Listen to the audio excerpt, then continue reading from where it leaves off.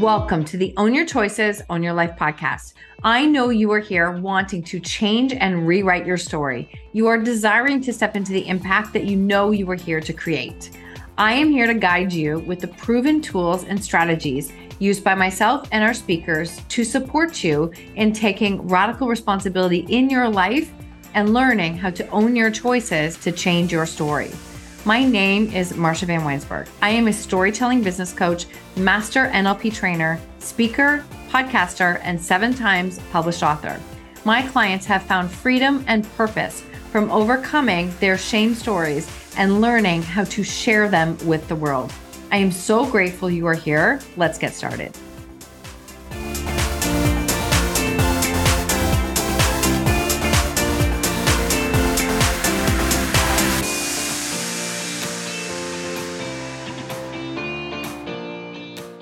Welcome back to the show. Today is a Monday episode. So you are listening to this in the Patreon community, which I am so grateful that you are here. And this is a personal one. How has my story evolved? I was actually prompted this question recently, and I think it's actually really important to sit back sometimes and recognize like the journey, the progress, what we've come through, how far we've come. Because it gets so easy to look outward and think, I'm not there yet. I'm not where I want to be. That's the whole gap in the gain, right? When you stand in the gap, you are always looking out at where you're not yet. And when you stand in the gain, you are always comparing yourself to yourself. And that is a very, very powerful book that I refer to many times on this show, and I've read twice now. Found it beyond helpful because when I get myself stuck in a spiral of comparison, not being where I need to be, whatever the story is that I tell myself, I stop and think, wait, are you in the gap or are you in the gain? And it's a simple decision, and I can tell where I need to shift. So in this episode, I want to share just a couple things, and I'm just going to follow my gut on how this lands and what comes out. I have a few notes, but that's it today. So we're going to just dive in, follow my gut. How has the story evolved? It's so funny because when I think back, it's been over 10 years now that our story originally started, where we were dealing with teen substance abuse. It didn't start like that. It started with just finding, and dealing with young teens and finding substances. And so I remember in the beginning, really literally just fighting, felt like I was fighting what was happening, but no change was happening. And during that time, I was actually dealing with my PICC line and my staph infection. It was a super scary time for us, very stressful, listening to some of the medical things that were happening. And I'm going to have to do an episode on this, but I actually ended up begging to come off the medication because my body was fighting it nonstop. So I think that was another sign of becoming like my voice and what I had to learn how to use my voice. So I wasn't healthy. I was dealing with a lot of stress at the time with the kids. And those days were messy until it got to the point where it was like, wait, this is actually a problem now. Like, this is actually really a problem, what we're dealing with the kids. And I remember feeling like so isolated, so alone in this space of not sure what to do next. And it's ironic because I think that sometimes it has to be that bad before we decide to make a change. And maybe you can relate. There are times in our life where, it's good, but it's not great, or it's okay, but it's not terrible. And I think the book, I cannot see his name right now. I think it's Jim Collins. It's Good as the Enemy of Great. It made me think of this when I was putting this episode together, because sometimes during those years, it was so bad that I was literally praying for any possible solution. And I think because I was in such a space there, I was so open for anything to happen, any change to come in. And it just really put it together to me when I was putting this episode together and thinking about it from the standpoint that maybe that's what has to happen. Sometimes things have to be so bad before we decide that we're just not doing it like this anymore. And so I started to reach out, get some support. And all I wanted to do was survive a day. Like thriving was never even on the equation. It was never even part of the equation. So it was like, what could I possibly do? How can I create change? And I often think back and think, like, where did the courage come from in those early stages? Like, I remember walking into the school to talk to the guidance counselors and saying, we have a problem and I need some help. And being so open and vulnerable didn't even know what the word vulnerability meant, but was just like, there's got to be somebody who can help. There has to be somebody who can help. And so I think that was a bit of a blind faith, blind courage, and jumping into the unknown, which allowed us to receive some help from people who made such a massive difference in those early years. It opened up doors and connections and people. And it helped me to recognize that I wasn't alone and I could receive this help and I could get this help. And there's something that we could do. And I know when some of those changes started to happen, I was hitting a point where it was like, I really was starting to crave personal growth. I actually was part of a network marketing company at that time. And I still use the products to this day. I love the products. The business just never took off, probably because I was dealing with massive stress and anxiety at the time. But I think that those products helped me health-wise, and health has still always been one of my top values. And during that time, I was still part of a community where I'm watching people change and transformation and this personal development. And I started to I just wanted more. I wanted more of it. I didn't know what it was going to look like. I didn't know how it was going to happen, but I craved that piece of growth.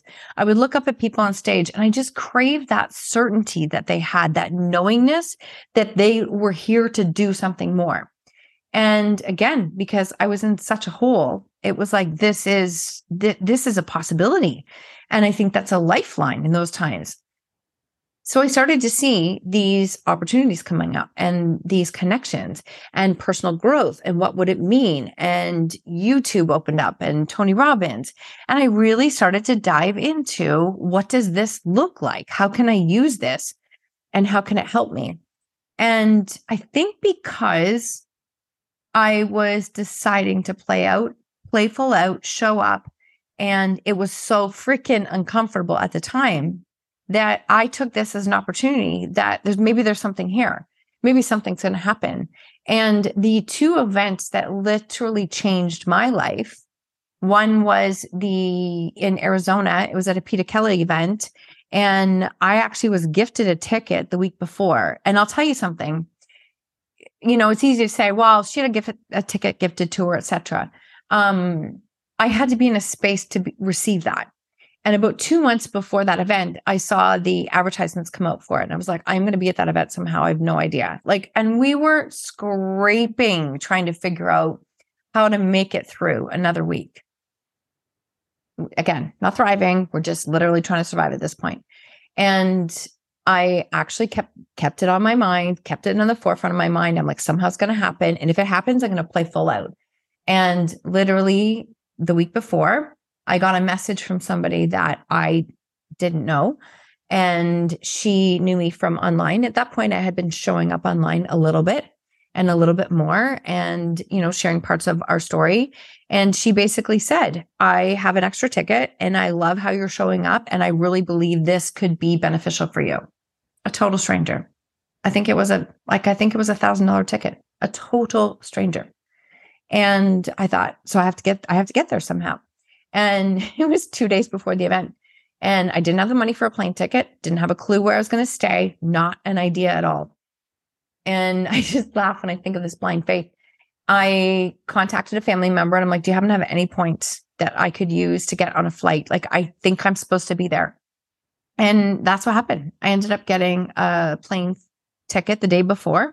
And I put a message in a Facebook group. And I'm like, anybody looking for a fourth roommate? Jumped in a room with total strangers and decided to play full out. That event became the spark for my book because I got to speak to Alexi Panos and we spent probably 90 minutes together and she really poured into me.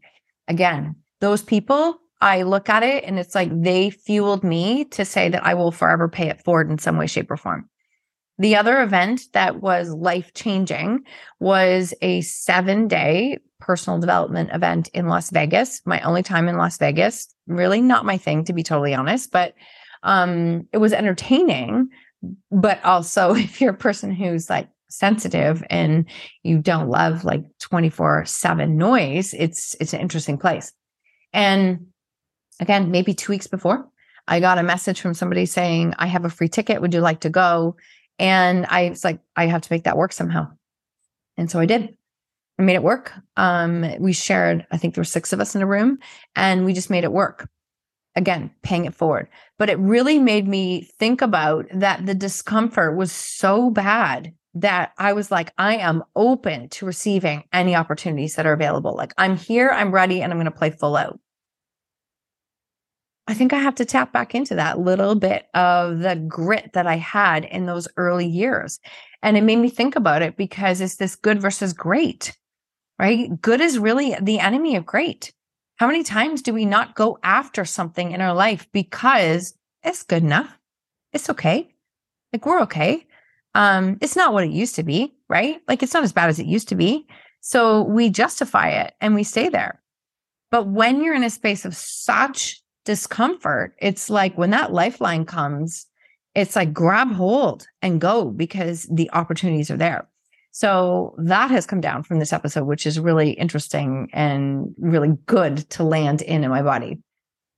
Now, I mean, over those years, fast forward, I mean, from writing 3 collaborative chapters, my solo book, leading 2 collaborative books, one with my co-author Sue, and then one on my own in 2020. And I did one other chapter. I've done a lot of writing, and I'm in this space now where I am listening to the nudges. I believe the universe is always talking to us. And I have had a number of people reach out about their books. I want to write my book. I am ready. Can you help me? I have my book almost done, but I want to put more of me in the book. Can you help me? And it's really been this journey of like, okay, the universe is talking to me, just like it did in like 2019, when all I kept hearing was messages coming in from people saying, can you help me with my story? But how do you share a story? How do you do it? And finally, I was like, okay, universe, I get it. I hear it. And now I'm hearing a lot more about the book. And maybe that's also because I think of what we've gone through when we lost Amber, one of the authors in our collaborative book. Our story is our legacy. It's literally ours. It's ours that we get to decide if we leave it for the rest of the world. And I've said it, but I really want it to land. The world is not going to open up and carve a path for you to make it so easy for you to bring your visions to life. I actually think the things that come to life in some of the most uncomfortable, difficult times of our lives, like so uncomfortable. It's like, I can't even do this anymore. That's when those opportunities come up. Now you have to be open to seeing them and receiving them, but that's when those opportunities come up. And so as I'm looking at this and I'm seeing people coming to me asking, how do I write that book? What does that look like? Can you help me publish it? What does it look like to edit it? I'm just following the nudges of the universe. I'm following and listening to what the universe is bringing me. And I'm also like, I am consistent. I'm very consistent. But I also check in and say, is that something I want to do? Does that feel good? Because I know my energy is the only resource that I have. And so I'm not just going to say yes to something just because I feel like I should.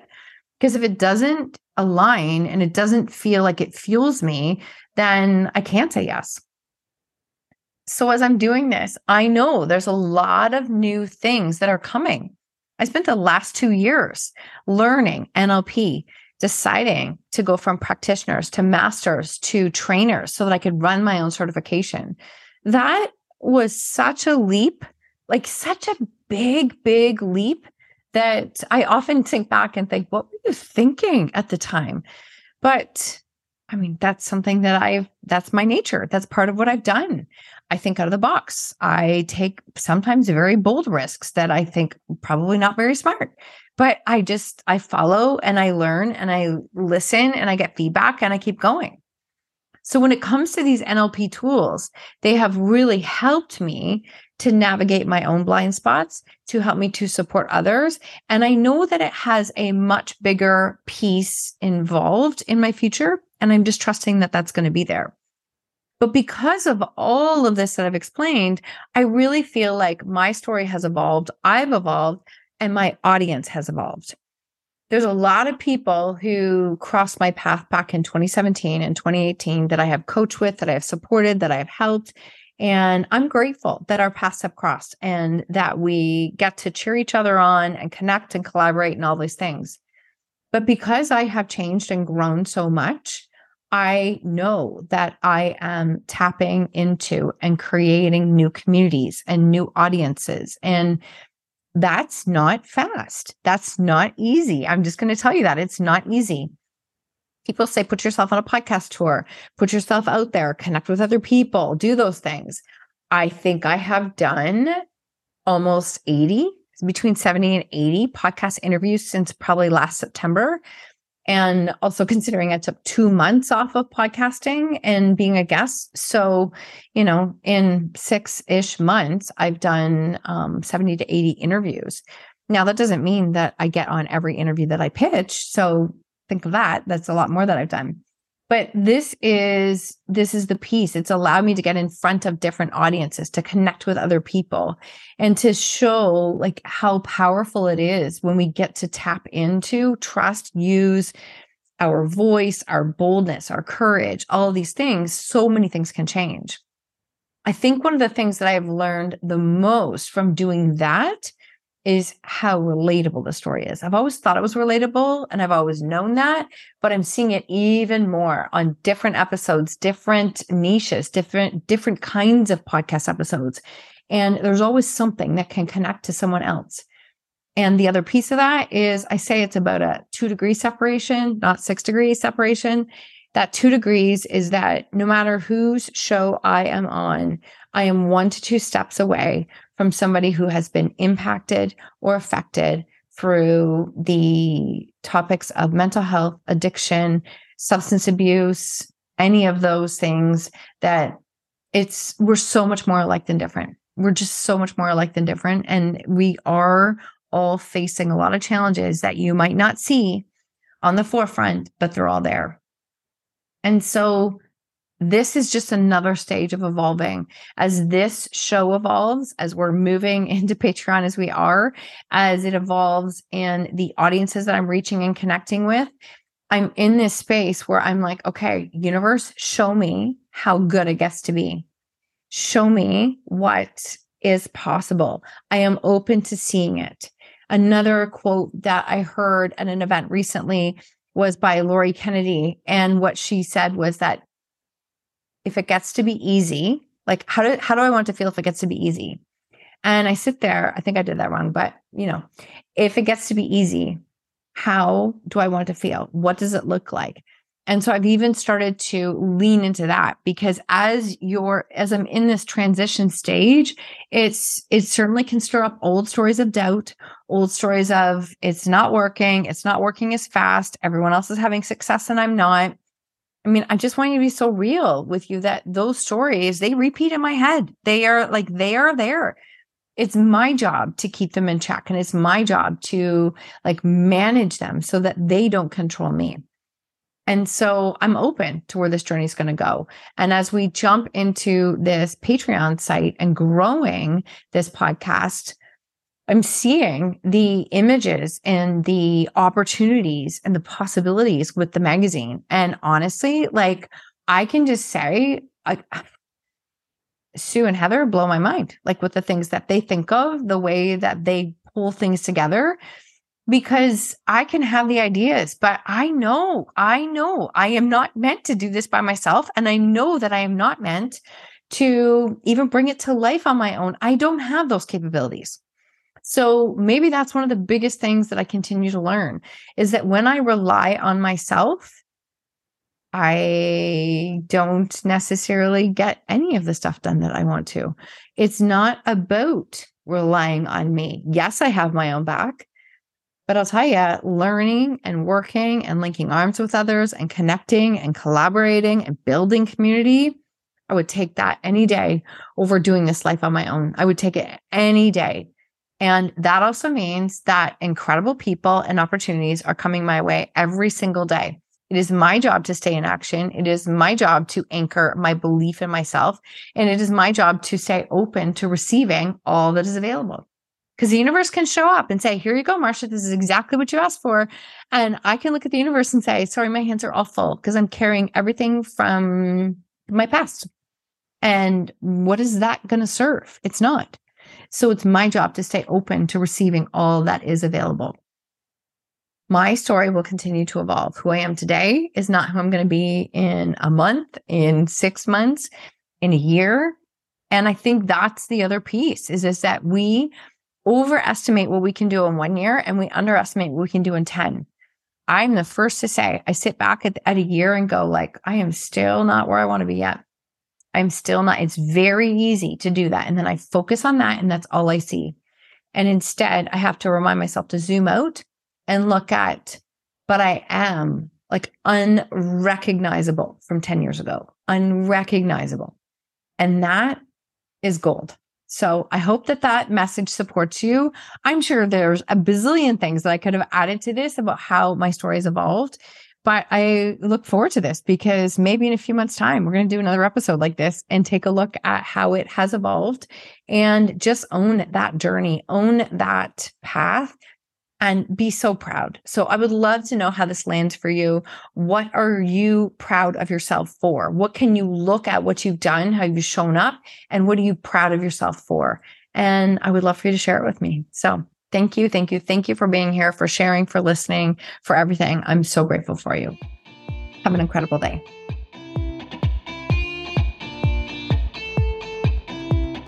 Thank you so much for tuning in to another episode of Own Your Choices, Own Your Life. If you love this episode, I invite you to tag me on social media with your takeaways or share it with a friend. Please, if you feel called, take 30 seconds to leave a 5-star review and I will be forever grateful. Until next time, remember, when you own your choices, you truly own your life.